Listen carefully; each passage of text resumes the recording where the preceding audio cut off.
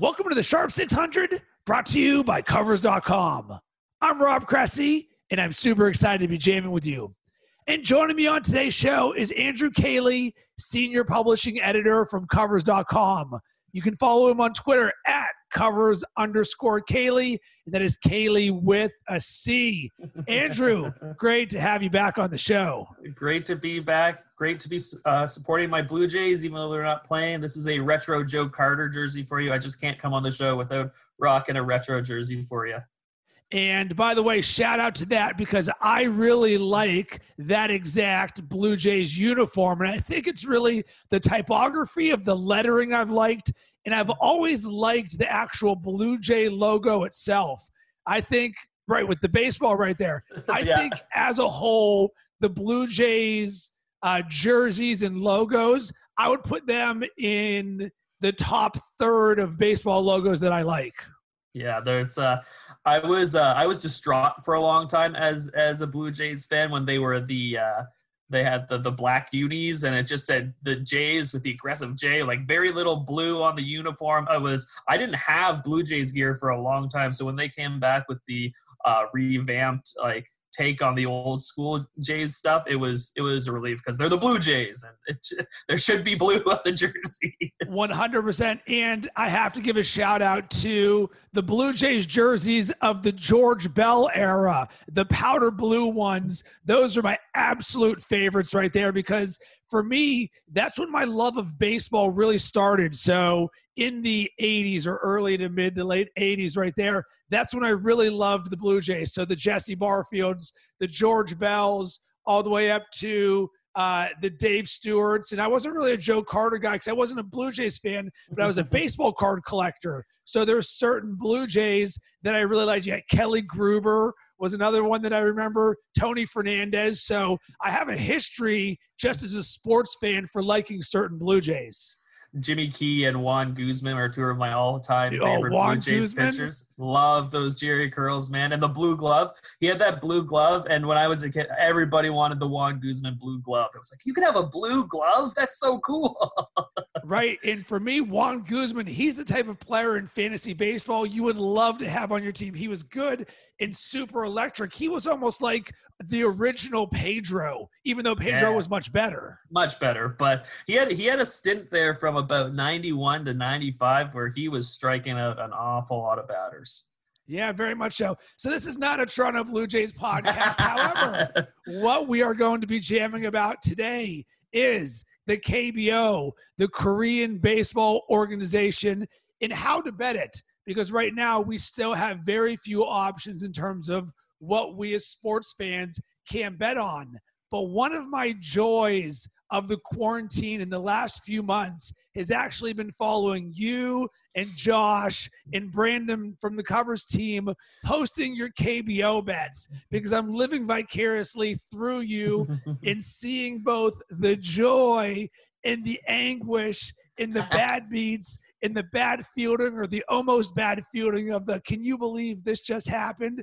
So what we want to do here is sort of break down how you're betting on the KBO. What is it? How are you doing your research? How to really think about betting it? Because I think one of the very first things that I thought about was, I would just immediately do all overs because of some of the things that you're posting. But that is not exactly all the case. So let's start with this for the KBO. This is on super early in the morning. Give us some insight into the consumption of the KBO. For me personally, I live on the east coast of Canada, like the very east coast. So the games for me start about at 6:30 a.m. Eastern time. And by the time I'm up and at my desk for work, I get about the seventh inning on. So every morning I get a sweat because in the KBO, there is no such thing as a safe bet. There are some very excellent starting pitching in the league, but the bullpens have been a little more you don't trust them as much. And it's a league where definitely anything can happen at this point. So no lead is safe. And so you wake up very early. ESPN broadcasts one game per day. It's kind of difficult to find all the other games unless you're using a VPN sort of thing for some outside stream sort of thing. But the ESPN one is good. And There are some online books that do have the streams if you fund your account. So just search out for some of the online books out there. They can provide some help there as well. And the best day though is my favorite day of the week right now. I love Saturdays because for me, the games start at 2 a.m. and there's been a few UFC events before them recently. So you stay up and you try to stay up for as long as possible watching some KBO games. And I was up till about 4:30 the last Saturday just watching my KBO just because I love following my bets for one, but at heart, I'm just a baseball nerd. Like I love watching baseball, and the quality of the sport is pretty good. The other one that Josh, my coworkers Josh and Brendan, they also reference the CPBL quite a bit, which is the Taiwanese professional league, and that one's a little more iffy when it comes to defense. Like you'll see them toss the ball around quite a bit. But the fundamentals in the KBO are pretty great. And on top of that, it's a fun league. You see the bat flips in this league. It's fun, and the guys seem to all be having fun. They hit a lot of home runs, but at the same time, it's a contact league. So lots of action. It's been a joy to watch. Hold up. From our friends at Covers Experts, here's an exclusive offer for the Sharp 600 listeners only. Get 25% off any Covers Experts product when you use promo code SHARP25. Take advantage of this limited time offer. Save a little money and follow the pros all the way to the bank. Again, that's SHARP25 for 25% off any product. Woo! To frame some of this, two of the more notable players in MLB that came from the KBO, Hyun-Jin Ryu, who just had a phenomenal year, as well as Jung Ho Kang from the Pittsburgh Pirates, who has been back and forth in terms of he had a lot of other issues. But those are two notable players. So let's get to sort of how you are betting the KBO in doing research. So let's take into the mindset of it, because the listener says, all right, Rob and Andrew, I'm down to bet the KBO. I know nothing about it. So how do I become an informed bettor and not just flush my bankroll down the toilet? So let's start with this. How are you doing your research for this? Well, first off, I just have been searching for reliable sources on Twitter and websites. My KBO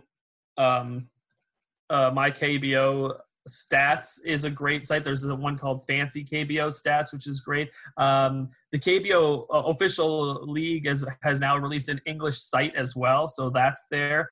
And so I've tried to compile as many resources as possible because I don't admittedly, like I'm going into this, I don't know anything about the KBO. Like you said, I know Hyun-Jin Ryu, and now Blue Jay, of course, had a lot of success there. And I know Eric Thames was the MVP there in like 2015, another former Blue Jay as well.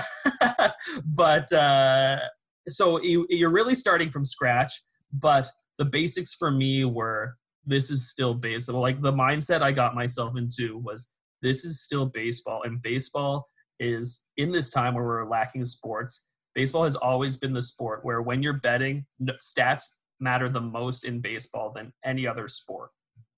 So if you can find a site with reliable stats, and once you have enough of that data compiled, things are you're gonna be able to get a good picture of things and then make good estimated bets, sort of thing, and make the best bets possible. So like I said, my KBO stats.com is a great one. Fancy KBO Stats is the other. And I also use the English version of the KBO League site. And that's where I start all my digging. And then after the digging, the stats that I dig for are the same stats that I dig for if I was betting MLB. I know there are a lot of differences between this league and MLB baseball, but the basics are the same. I'm looking at starting pitchers. I love whip. I'm a big whip guy, like base runners. Sometimes you can get lucky with ERAs, and ERAs don't always tell the whole story. For me, it's whip. If a guy is consistently getting guys on base, they're eventually going to start letting those guys in. So I'm looking for whips. FIP is a good stat for people who don't know it. It accounts for like if they had average fielding for every ball in play, sort of thing. And then I love hitting splits. Like, how does this team hit against left-handed pitching? How does this team hit against right-handed pitching? What's the ERA's, the bullpen's ERA? What's the starter's ERA? So I try to break down the games as many ways as possible, and that's where I'm trying to find the angles. All right. So now with this, what type of bets are you doing in terms of, are you doing run lines, over unders? Because I want to get sort of the beginner's guide to KBO. So someone listening to this can say, great, I'm going to bet the KBO moving forward. The ways that I want to think about it are, boom, are you taking a money line? Are you taking a run line? Are you doing overs or are you doing unders? Dig a little bit more into that side of things.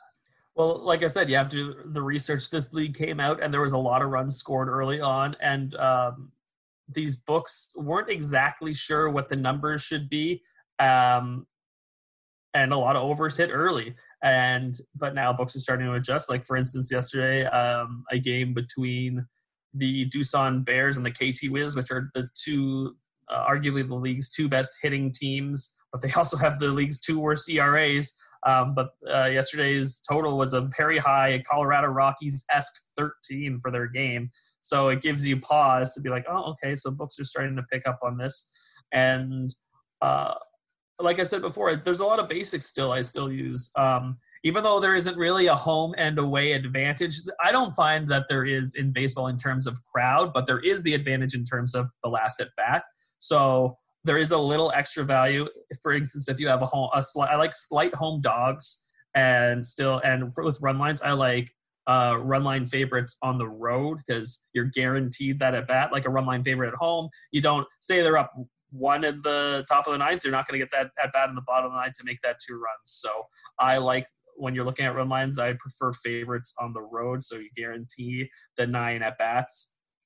And on top of that, the starting pitching data is the best data to consume. It's the best to help you analyze what a game's going to be. So then you can start also looking at 5 innings. This is something we look at MLB a lot, is 5-inning run lines, 5-inning money lines, and 5-inning totals. So when you have that starting pitcher data, you know what you're getting. This is like, it's on there, it's out there. And a lot of these sites too, they have a lot of stats from previous years as well. So you can see how a pitcher is going to do against the Kia Tigers sort of thing. You know how this guy has pitched well against them in the past and he's comfortable, say, in that stadium. All that data is out there, and trying to eliminate as many variables as possible is the best way to go about that. And I think this is a very important thing, because for a casual bettor, you may see first 5 innings, I don't understand this. This doesn't really make sense. It's almost like trying to quantify in basketball when someone's doing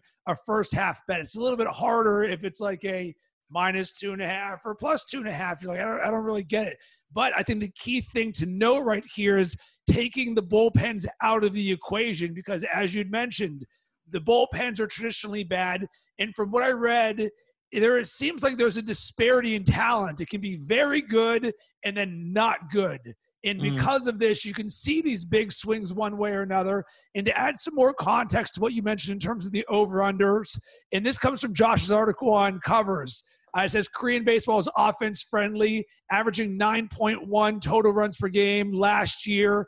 Totals usually from 8.5 and 9.5, all the way up to 12.5 and 13. So if you've got top-end starters, we're going to be looking at the 8 to 8.5.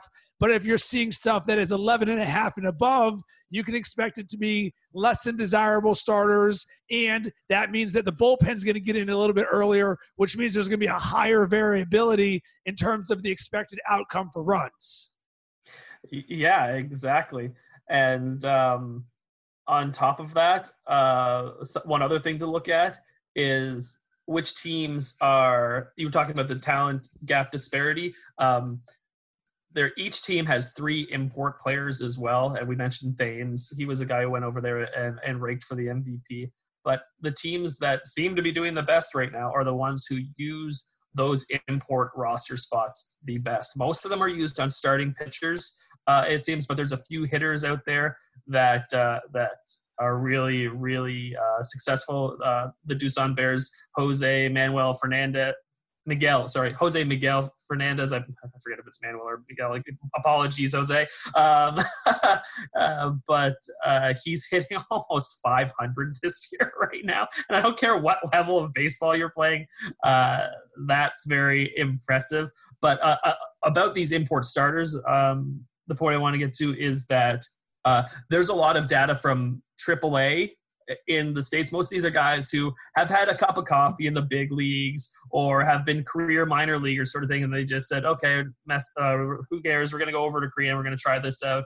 And guys who have had a lot of AAA success and even like somewhat of a major league success, like ERAs around 5 or so, even 6, that's translated well to the KBO. So there is some data out there as well. If you go to a place like Baseball Reference and you see a guy like Mike Wright for the Dinos, you can see his stats over on Baseball Reference and see how he did. Oh, he dominated AAA. So it's not surprised. Like, he's got good stuff. He just didn't have the stuff to do it in the majors. So, and that plays well. I'd say the talent is a little less than like major league quality, obviously, but it's not too far off.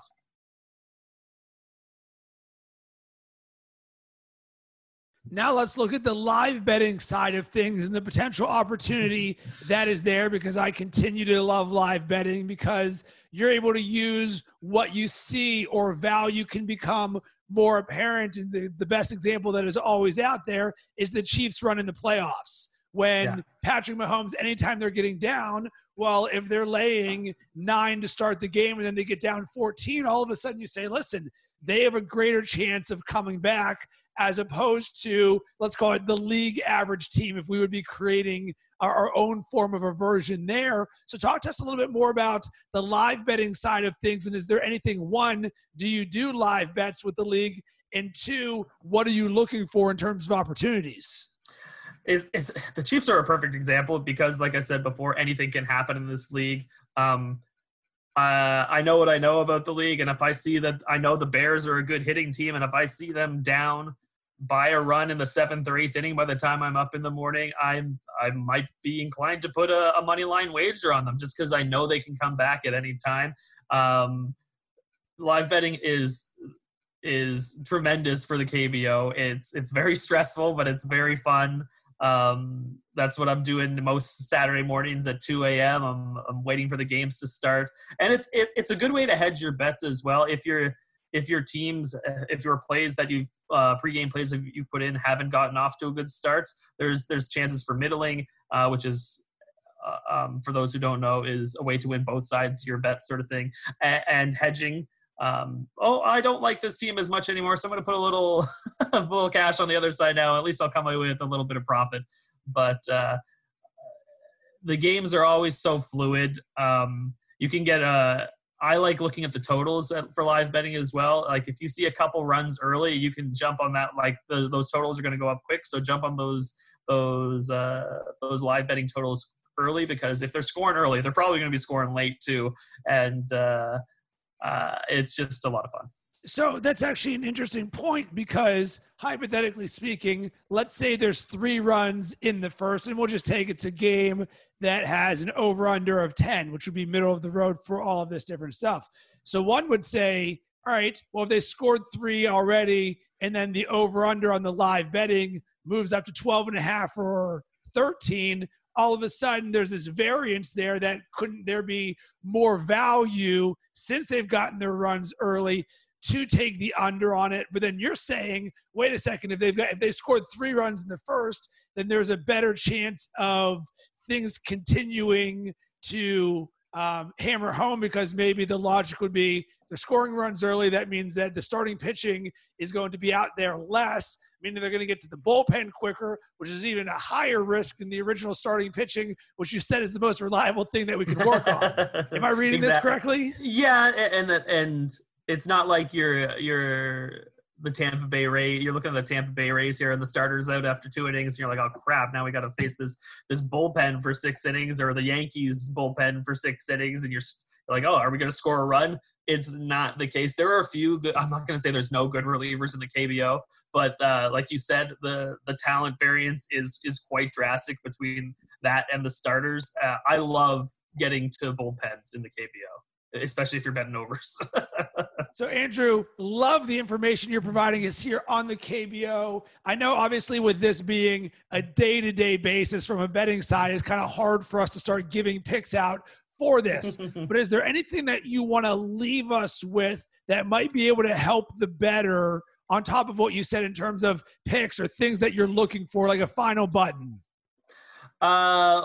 Going into this weekend, the Bears have been like the Doosan Bears. I've mentioned them a few times. They've started the season. They started the season as the best hitting team, and with the worst team ERA, they were the perfect over bet. But the bats have really cooled off recently, and so maybe the numbers have dropped a bit. But I don't think it's going to be a sustained thing. Like the lineup's very solid. It's a very good lineup for the KBO, and maybe we'll get some lower totals here that are closer to like the 10.5, 11 kind of range, and then we can attack those overs again. Another team to look for some value in is the SK Wervins.